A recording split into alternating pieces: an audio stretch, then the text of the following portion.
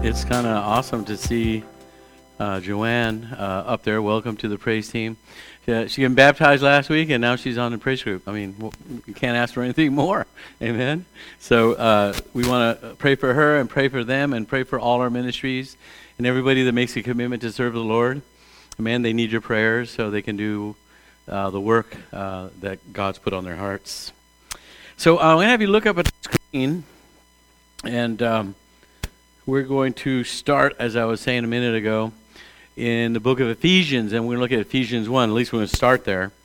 I think from this particular book that the Apostle Paul wrote, I think, for me at least, and I guess since it's my sermon I can say this, for me, I think the key verse is the one found in chapter 2, where it's in verse 9, it says, "For by grace you have been saved through faith."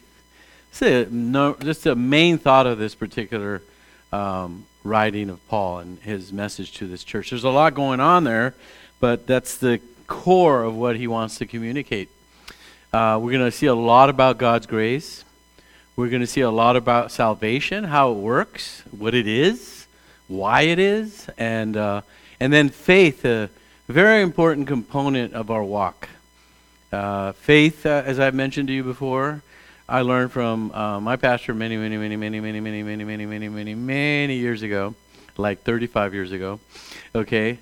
And faith is, as far as what the Bible has to share about it, it's kind of, we can use an acronym, it's the ABCs of faith. Well, faith is always, if you look in the Bible, it's about action. It's about belief, and it's about confidence. So it's action based on belief. You're acting out on what you believe.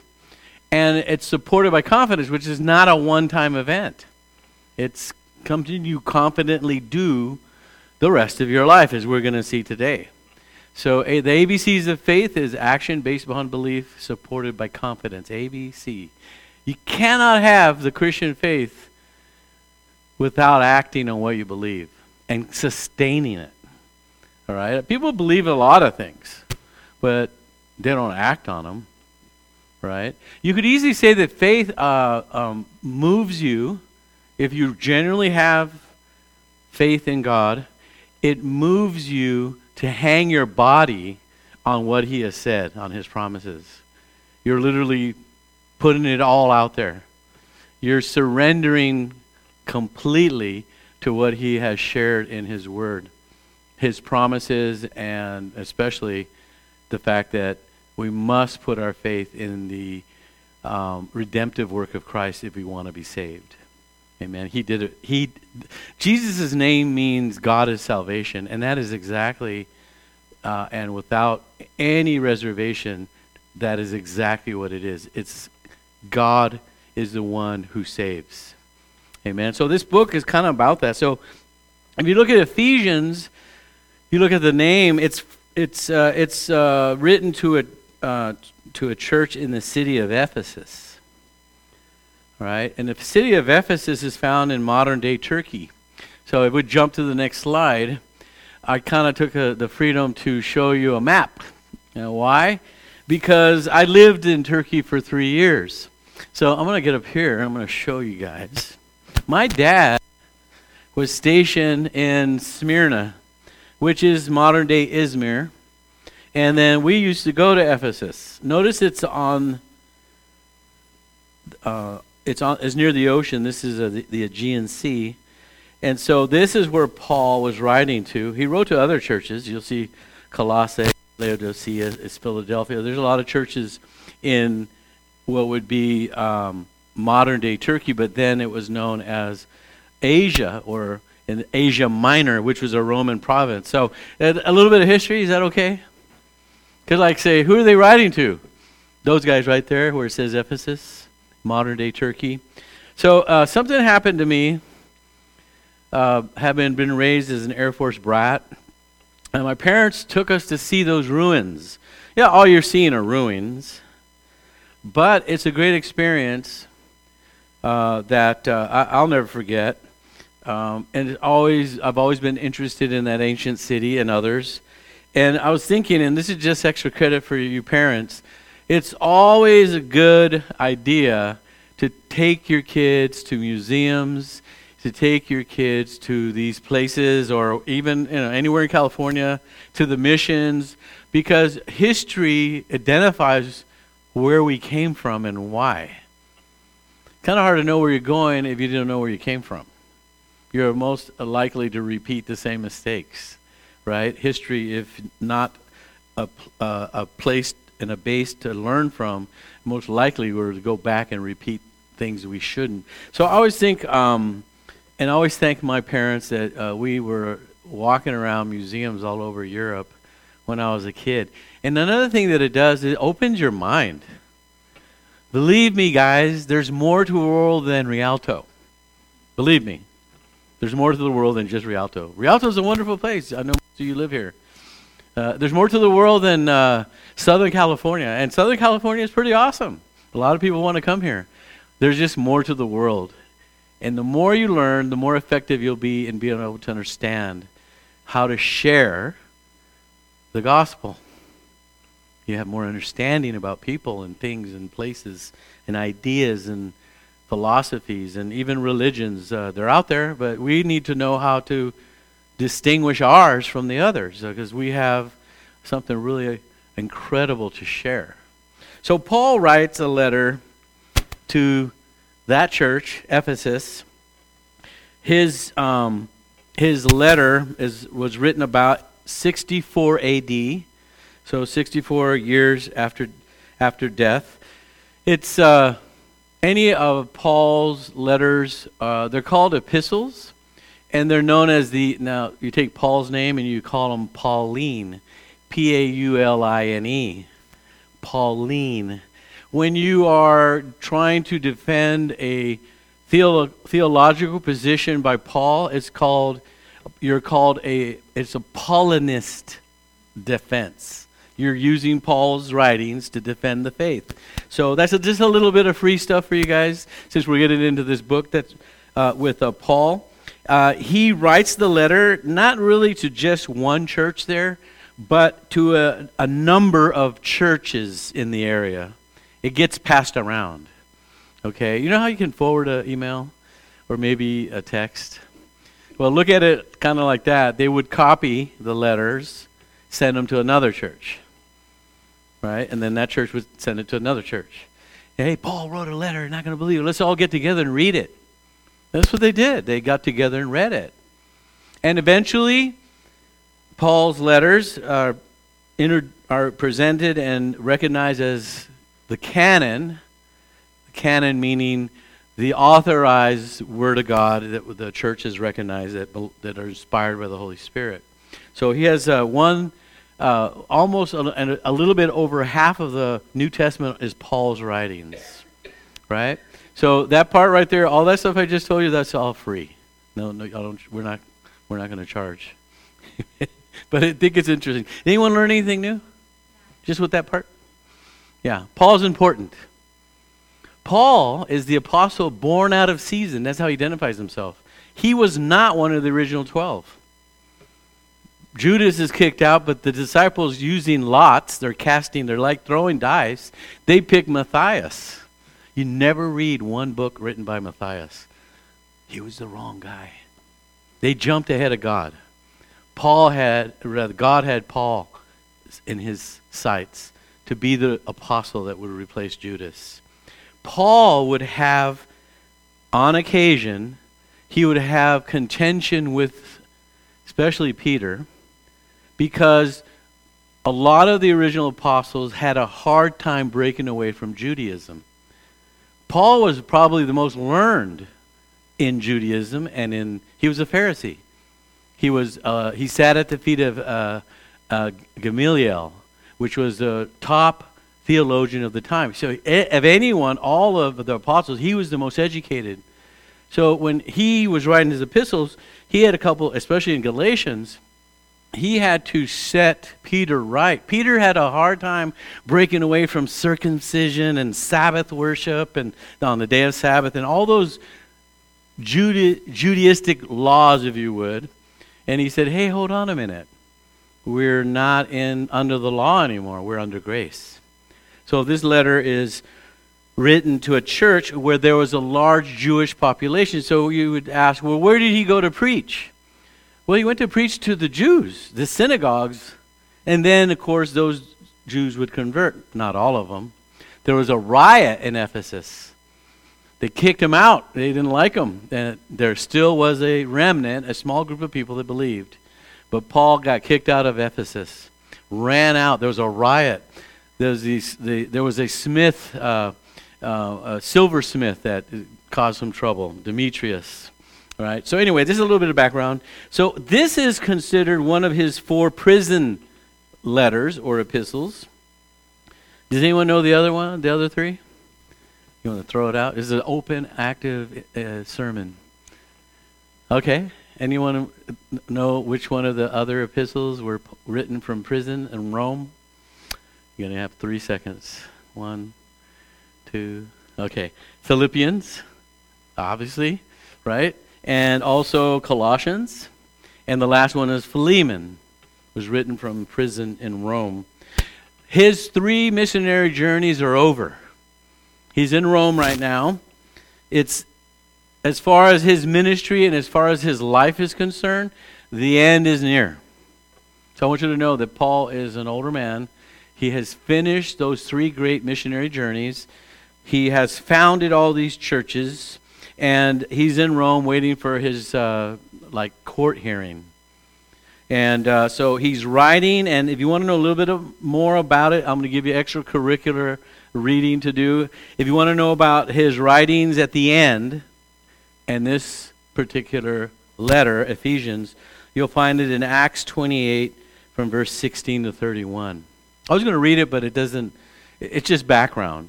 So I'll leave it alone for another day. We can probably do something out of this later. Now, Paul, he is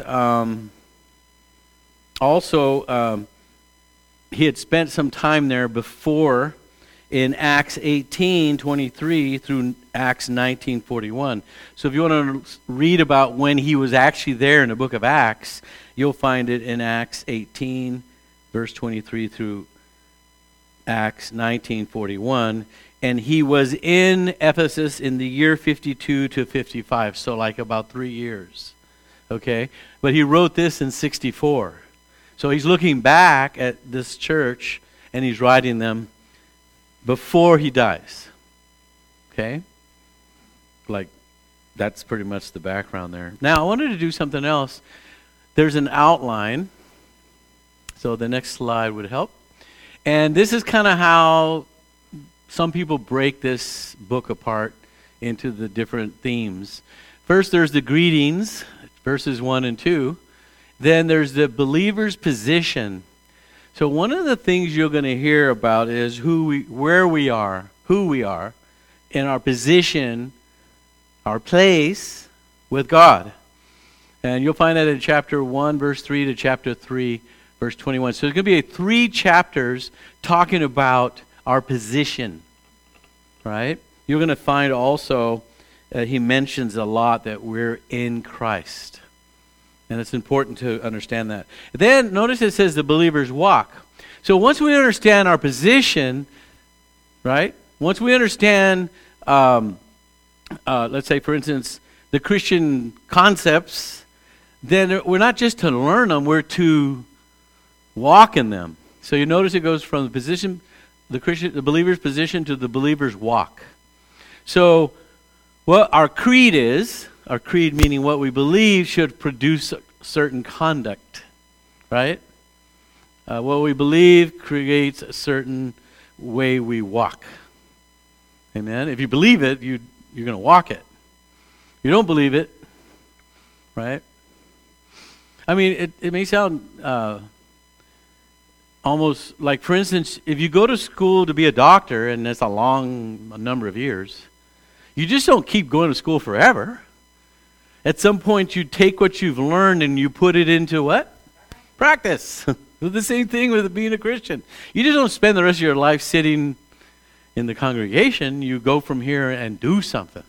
You live it. Amen. So the believer's walk is followed by an understanding of your position, right? And we have a unique and special position with Christ. And then finally, there is a conflict. Christians will face battles. Christians have an enemy. Christians are in warfare. And this is last part there, the believer's conflict, is where we see where Paul encourages this church to put on the whole armor of God. We have weapons. We just don't walk around without a way to defend ourselves and a way to go on the offensive as well as on the defensive. Amen. And we'll learn about that at the end of the book. And then, of course, like any good book or letter, there's a conclusion. Right? You have an essay, always has an intro, which is the greeting. There's also, once you're done with the body of the letter in this case, in this case, there's like 3 major points that we can look at. Then there's the conclusion. Amen. So that's where we're at. So let me read, and if you don't mind standing with me, that was a little introduction. Let me just read the first 2 verses. That's how I'm going to do today. I think there's some words that we need to understand in these first 2 verses. You say, well, how can you preach a sermon out of just 2 verses? I can. I can. Paul. Yeah, well, we've been talking about him. An apostle of Jesus Christ by the will of God, to the saints who are in Ephesus and are faithful in Christ Jesus, grace to you and peace from God our Father and the Lord Jesus Christ. Okay, I'll read the last verse 3 too, just to add to it. Blessed, it's not up there though. Blessed be the God and Father of our Lord Jesus Christ, who has blessed us in Christ with every spiritual blessing in the heavenly places. Notice the word in is used a lot. That's important. In. You're in something. So let's pray. Father, thank you for this time that we're going to take to learn about this letter that Paul wrote to the Ephesians. And our prayer, Lord, is that we would grow in our understanding about our faith and about how we should walk, what we should do. And you don't leave us in the dark. It is very specific and a clear message, Lord. If we prayed, Lord, that if you would help us with the Holy Spirit and with your grace to understand the simplicity of the gospel, while at the same time how profound it is, considering, Lord, the options that we have without Christ. So we thank you, Father, and we ask you all this. May it be a blessing to us as a church and individually. And we thank you ahead of time in Jesus' name. Amen. All right, have a seat. Okay, so first couple verses. We know who Paul is. Do anyone remember his name before he was converted? Saul. Saul means destroyer. He was a destroyer in every sense of the word because he tried to destroy the church. He was a radical religious fanatic for the Jewish religion. And he went around trying to arrest Christians, and he was there when Stephen was stoned. By not stopping it, he was a conspirator, if you would, right? He was supporting it, and then he was on his way to Damascus, Paul, where he had an experience on that road and a radical transformation. So just admit, this is Paul, that Paul, right, who used to be called Saul. He says here, an apostle of Christ Jesus by the will of God. So how does he describe himself? What is he? He's a what? He's an apostle. And why is he an apostle? Because it's the will of God, right? So we know this to be true. That is, he was an apostle by the will of God because of that experience that he had on the road to Damascus. That experience shows us physically what happens spiritually. So in this case, he's on his way from Jerusalem to Damascus, a couple of days' journey, and he's got a group of people with him. And then all of a sudden, this bright light shines down. You'll find it in Acts chapter 9. and knocks him down, if you would, and blinds him, and he hears a voice, and he says, it says, Saul, Saul, and he's like, yes, Lord. He knows it's something divine, and he goes, why are you persecuting me? So the whole story is found in Acts 9. I'll let you guys read that one on your own. But there's something important. He's identifying himself as an apostle because the Lord arrested him. He's going to arrest people? Surprise! God arrested him. He says that, I have not yet attained that for which I was attained. Or I have not yet, in Philippians, I have not yet apprehended that for which I was apprehended. But I press toward that. I want to understand why God got a hold of me. And I want to get a hold of that reason. That's in Philippians. One of the other letters he wrote from prison. So here's the irony. He's going to arrest people and yet gets arrested. He surrenders to Christ over this radical transformation of this light and the blindness. He has to go into Damascus, and there's a man there who's going to touch him and give his sight back to him, Ananias, one of the brothers and one of the leaders of the church in Damascus. And just for a little bit of context, when Ananias touches him as the Lord instructed him to, the Lord says to him, because they're afraid of him. Because after all, this is the guy that's arresting them. And they're hearing now that Paul has been converted, and they don't believe it. They're like, that crazy lunatic got saved? He's a Christian now? So they were a little bit concerned, and the Lord said, no, don't be. He's one of mine. Look what he says to Ananias, the Lord, in Acts 9:15. He's a chosen instrument of mine. Who's a chosen instrument of the Lord's? Paul. That's what apostle means. So God chooses Paul to be an instrument. Apostle. And he says, look what he says in verse 15 of Acts 9. To carry my name before the Gentiles. That's why he goes to Ephesus, as we saw on the map. That's a Gentile territory. One of the cities he went to. And before kings. Well, that's why he was in Rome. He was going to actually be speaking to the emperor of Rome. For he had a petition for a presence with the Roman emperor because he was arrested illegally in Jerusalem because they were treating him as though he were not a Roman citizen. And he was. He's a Jew, but he's also a Roman citizen.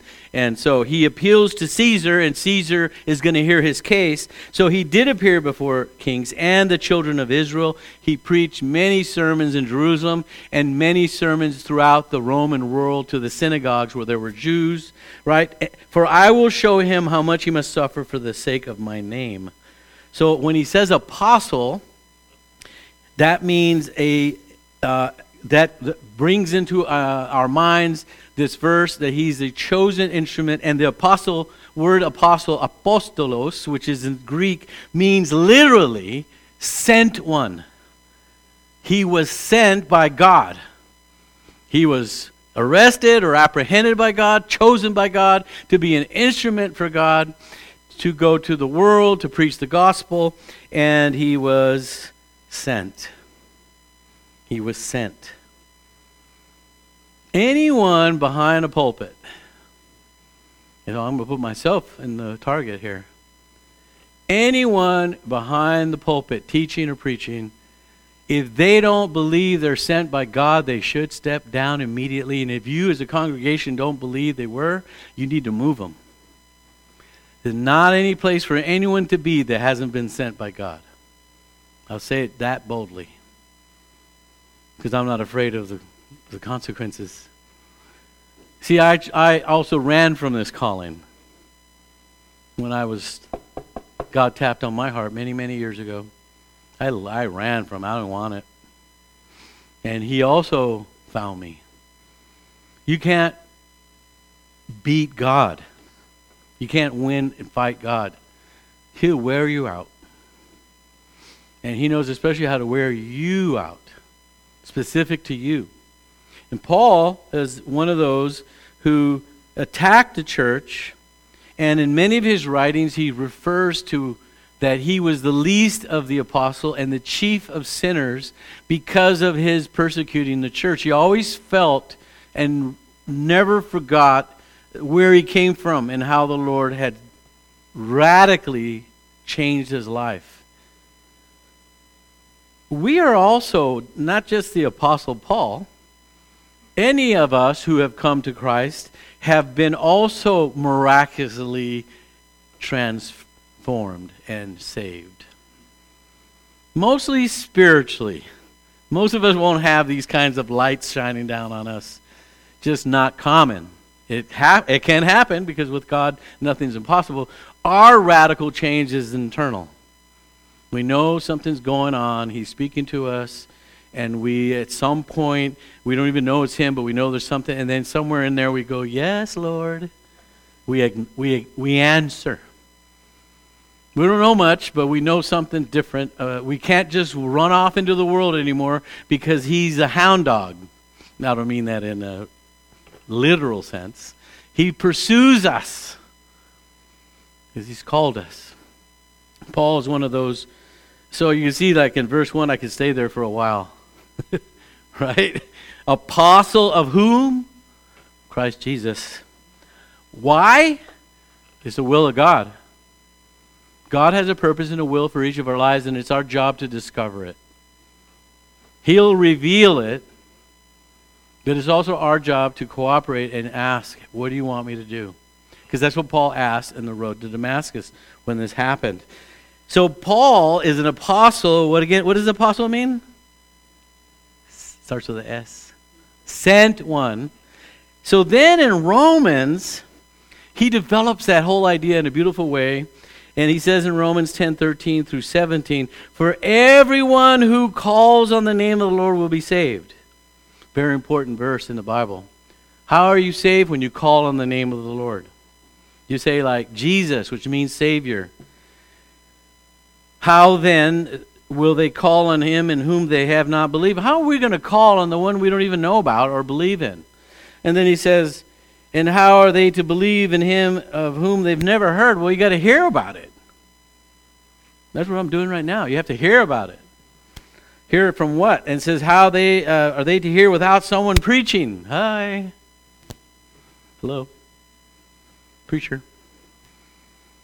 And how are they to preach unless they are, what?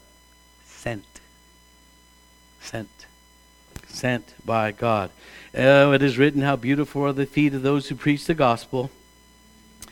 That doesn't mean that everyone that preaches the gospel has beautiful feet. It's the idea here is that they're taking the gospel. What a privilege to use your feet as an instrument to take the gospel. How beautiful that God would send someone who walks or runs or however they get there is they're transporting the gospel. They're sharing the gospel. How beautiful is that? My feet are not that beautiful. It's not a literal translation there. It's a simile. It's like taking it.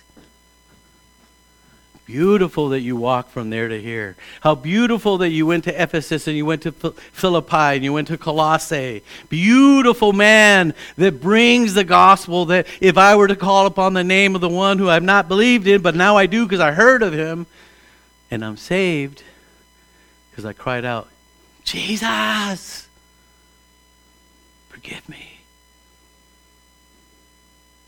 You said if I asked, if I confessed, you would. Here I am, confessing. Right? Why do we make it so difficult? Why do we make it so complicated? It's not. It's an encounter with his word. And so how are they to preach unless they are sent? And as it is written, how beautiful are the feet of those who preach the gospel. Again, this is Romans 10, verses 13 through 17. But they have not all obeyed the gospel, for Isaiah says, who has believed what he has heard from us? So Isaiah was saying back to Israel, who was not receiving God's message of repentance. He was saying, well, they haven't all obeyed. Yeah, they haven't all obeyed. You get to choose if you're going to obey. And He's asking the Lord, that is Isaiah in verse number 16, Lord, who has believed what he has heard from us? If you believe, raise your hand. You can answer the question for Isaiah. I have. And guess what? My favorite verse of the Bible and my argument as a pastor all the time, and I mean my position. So faith comes from hearing, and hearing through the Word of God. You can't get faith without hearing. It's not a magic potion. There's no wand I shake at you. Now don't go like this. You have to hear God's Word. You have to let it sink into your heart, and you have to accept whether or not it's true. And if it is, you say yes, and that's faith. That's how it works. So by the way, if there's a preacher, right, then who are the hearers? Those are disciples. A person who hears the message becomes a disciple, and he's a learner. A disciple means a learner. We become learners. Paul became a learner. He learned the truth about God from Jesus himself in Arabia. Go back to Galatians. He spent 20 years being taught by Christ before he started his ministry. Go back and check that. And then he goes out and fulfills this commission that was given to him, and he publishes the truth to all the then known Roman world. And now he's writing to the Ephesians. Right? Who are the recipients? In other words, who is this letter written to? Well, if you look at verse 1, it says, to the saints, right? Who are in Ephesus. So the word saints does not mean what most people think. There are no halos over these saints' heads. Halos? There are no saints like that according to the Bible. So what is a saint? Okay, the word is the same word used in English, holy. So wherever you see the word saints, wherever you see the word holy, it's the same word in Greek, but two different words in English. Thus the problem with the language interpretation or translation, and those of you that speak two languages know that it's easy to confuse things if you try to go literal sometimes. Saints means hagios, H-A-G-I-O-S, Greek for what? Separated ones. Saints are people that have been separated. How are they separated? They're separated by God's grace. They're separated by the fact that they believe in Jesus' sacrificial death. They're separated from sin to righteousness, from life to death, from darkness to light. There's a separation. We have been separated, therefore we're saints. So I'm going to give you an example of a saint. There's 15 pencils in here. They all look the same, don't they? Do you see them?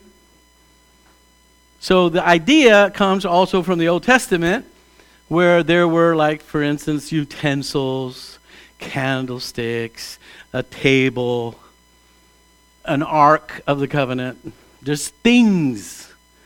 All those things, like the table, the showbread, the candlestick, all those things are like any other table and candlestick, except for one distinction. What is it? They've been separated for the use of the Lord. They belong to the Lord. So we are like a humanity, just a crowd of pencils. When God takes one out and says, this is mine, this is a holy pencil in every sense of the word, a hagios pencil, a saint pencil. Why? Because the word means separated. These are all just common pencils. They don't belong to the Lord. This one does, and it looks just like those, except there's one big difference. It's the Lord's pencil. It's chosen by the Lord. Another meaning for separated, right? That's who you are if you put your faith in Christ. You are separated. Separated. Oh, what are we saved from or separated from? We're separated from the consequences of sin, which is condemnation. We're separated from darkness. We're taken separated from something to something. We're separated from unrighteousness to righteousness. We're separated from life to death. I mentioned those things already. We're in the world, but we're not of the world. So remember I told you at the beginning, Paul's going to talk a lot about position. Who are you in Christ? You're separated. And Paul takes it a little bit further when he talks about his apostleship, because each one of us are separated for something different. Not everyone is a hand. Some are feet. Paul would say that to the Corinthians. Can everyone be a mouth? Can everyone be an eyeball? What a weird-looking body that would be. It's like the body, each part has a special reason and purpose. Same thing when God separates you for himself.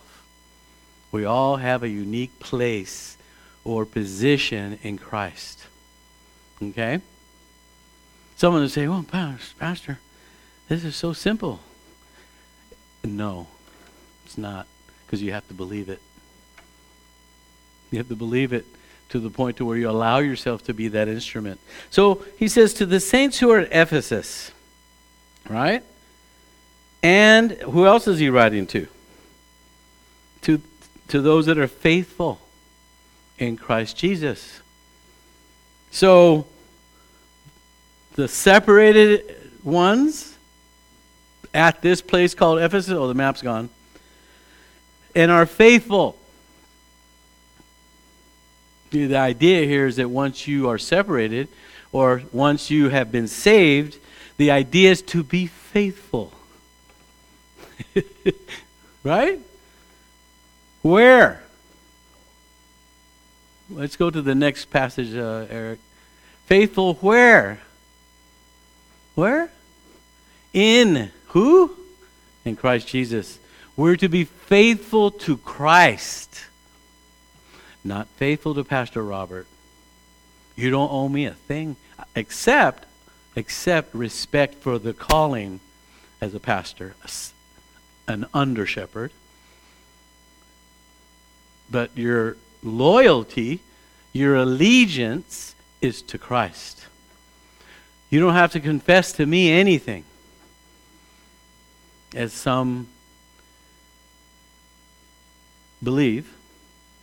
You confess directly to the great high priest, mediator of our faith, Christ. He's the one we confess to. Faithful, right? And here's the interesting part. Are faithful in Christ Jesus, as long as you live. You think that's just for marriage? No, marriage borrows that idea from Christ and the church. Right?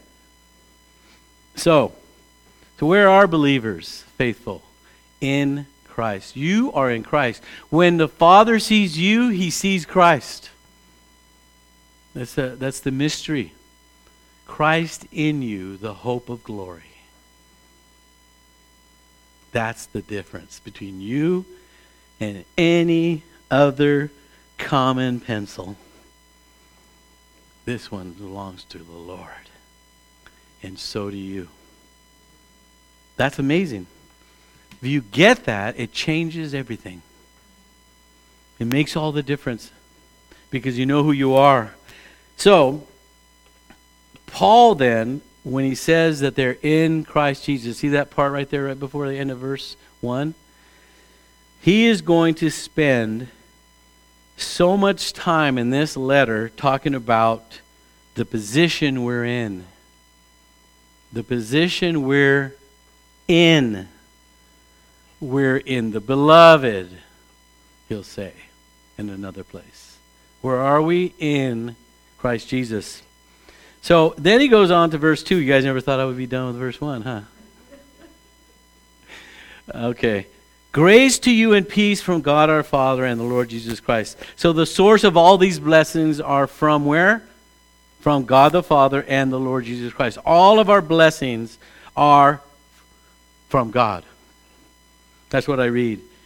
And notice the order. He says, grace to you and Then he says peace. There's a reason why it's in that order. Notice the order. Grace first, then peace. Let me say that together. Grace first, then peace. See, people want peace without God's grace. It's impossible to have peace without God's grace. You can't have it. It only comes as a product of you knowing and living in His grace. So people, the world is crying out for peace. Peace of mind, peace of heart, peace in their nations, among the nations, in their neighborhoods and cities. Right? The subjects of peace is written in who knows how many books. Right? Peace of God, or this peace that he's referring to, is not something that man can devise. It's not fabricated through treaties. It's not available through your own human efforts. You'll never find this inner peace in your soul until you find God's grace. Better yet, until it finds you. Because it's from the Lord. There's never going to be an enduring peace until man learns about God's grace and then humbles himself. See, because once you learn of it, you have to appropriate it. You have to accept it or receive it. So there's a verse in John's Gospel, chapter 1. As many as receive Christ. Well, I got to do something? Yeah. You got to act on faith. You got to receive Christ. If you're receiving Christ, you're receiving the Prince of Peace. Yeah, there's where the peace comes from. But you receive Christ because that's only available through His grace. It's unmerited favor. So He offers it. You have to receive it, appropriate. Then when you appropriate it to yourself, that grace, then peace follows. And that's what the problem is. We want to do things backwards. Right? So God's grace revealed in the gospel is what we receive. And then peace follows. Amen? So He's the Prince of Peace. He's the one who gives us peace because He lives in us. It's not a formula. Okay, brother, I want you to take step 1, and then I want you to do step 2. You're going to go to step 3, and then you're going to go to 10 steps. No one's ever transformed that way. It's an act of God that changes your heart. You can't change your heart. All He can do is transplant a new heart in you. He takes out the stony heart, as Jeremiah would say, and He gives you a heart of flesh that's moldable, pliable. You know, I used to work with clay. For my degree, for whatever reason, I had to take a fine art class, and I can't draw. I do stick people pretty good. I can't sing, so I didn't go to the choir. I couldn't play an instrument. I know how to go like this. You know, that's about a good deal. So they said, "You want to try ceramics?" I go, "Okay." Man, I learned so much in that ceramic class about my heart. Sometimes when you go to grab the clay, if it's the wrong time, you waited too long, it's hard as a rock. And no matter how much water you pour on it, it never works again. It's ruined. You just throw it away. Then you go, and there's different kinds of clay. There's red, there's gray, there's all kinds of different colors. And it have different textures. But the idea is that when it's fresh, you slam it on the wheel. As Jeremiah has an example in his book about the Lord talking about how Israel is a lump of clay. And He starts to spin the wheel. You do it like a foot kick. Now they got electric motors, which I hate. I like the one where you kick it. And then you take the clay. It's like the Lord takes your heart and He goes, BAM! And you're like, oh. Why does He do that? Because He's going to mold you, and you have to be submissive. And He starts to shape it. You push in. You can use it. There's different instruments that they give you. Some are little scalpels and different forms and shape. You drive them in, and you push them out, and then all of a sudden this image comes out. You go inside of it, and you can open up the clay. I did it. It was really cool. I got some stuff at home. If you guys want to see it, I'll bring it. Yeah, right. No one here is raising their hand. God works with our hearts. He'll change our hearts. And when He does, and you let Him in, there's a peace that passes all understanding. The world cannot give it to you. But you can have it when you say yes to Christ. He comes in and He makes His abode, if you will. The word abode means He lives in you. And that's what this letter is about. He's going to let us know our position. First, we're in Christ, right? Those that were following this first couple of verses. And then he ends, and I didn't really write it up here, but I'll finish it with verse 3. Blessed be the God and Father of our Lord Jesus Christ. So we bless Him for what He did through His Son Christ, revealing His Son Christ to us, allowing His Son Christ to be born again and die as our Savior. And we talked about that, of course, on Easter Sunday, right? Last week, Resurrection Sunday. And He rose from the dead. And it says, who has blessed us, verse 3, it's not up there, but I'm reading it, in Christ Jesus. Notice the word in. Where are we blessed? In Christ Jesus. With every spiritual blessing. It's every spiritual blessing. Is there anything missing? It says every. It didn't say some. It says every. Every spiritual blessing we can receive. And then he says, in the heavenly places. In God's view, we're already seated in heaven, although we're here. He sees us in Christ. Where's Christ? At the right hand of the Father. He sees us in His Son. When we begin to see who we are, our position, then we move to the second part of the letter, verse around chapter 3. Then we understand what we're supposed to do. But if we don't understand who we are, we'll never do what we're supposed to do. That's my message. God bless you guys. We'll see you next Sunday, hopefully. Let's pray. Heavenly Father, thank you. This is initially pretty basic, but really, honestly, Lord, there's nothing ever basic when it comes to your word. Help the message, Lord, to penetrate our hearts. Help us to hear it so then faith can arise in our hearts. Faith can be sparked in our hearts. And that faith, Lord, will cause us, Lord, to enjoy so many blessings. And that faith will allow us and prompt us and motivate us to act in such a different way. So we just pray, Lord God, that you would continue to bless our time together. And most importantly, Lord, let Christ be glorified. Let Christ be honored in everything we do and say. And we ask it in His name. Amen. All right, we're going to have our offering right now. Who's going to help me out? I got Sam back there, maybe. Osvaldito. I'll pray for the sermon. Or for the offering, sorry. I'm just glad the Lord knows where I am, because half the time I don't know where I am. See, you can have fun when you belong to Christ. You can even make fun of yourself, and it's all good, because you know He's got your back. Doesn't matter how goofy you are, right? Right? It's a wonderful serving Him. Let's pray for the offering. Father, thank you. We know that everything we have, our jobs, our skills, and whatever it is that allows us to be able to earn an income, or wherever it comes from, is a gift from you. So we want to simply return to you, Lord, that portion that belongs to you.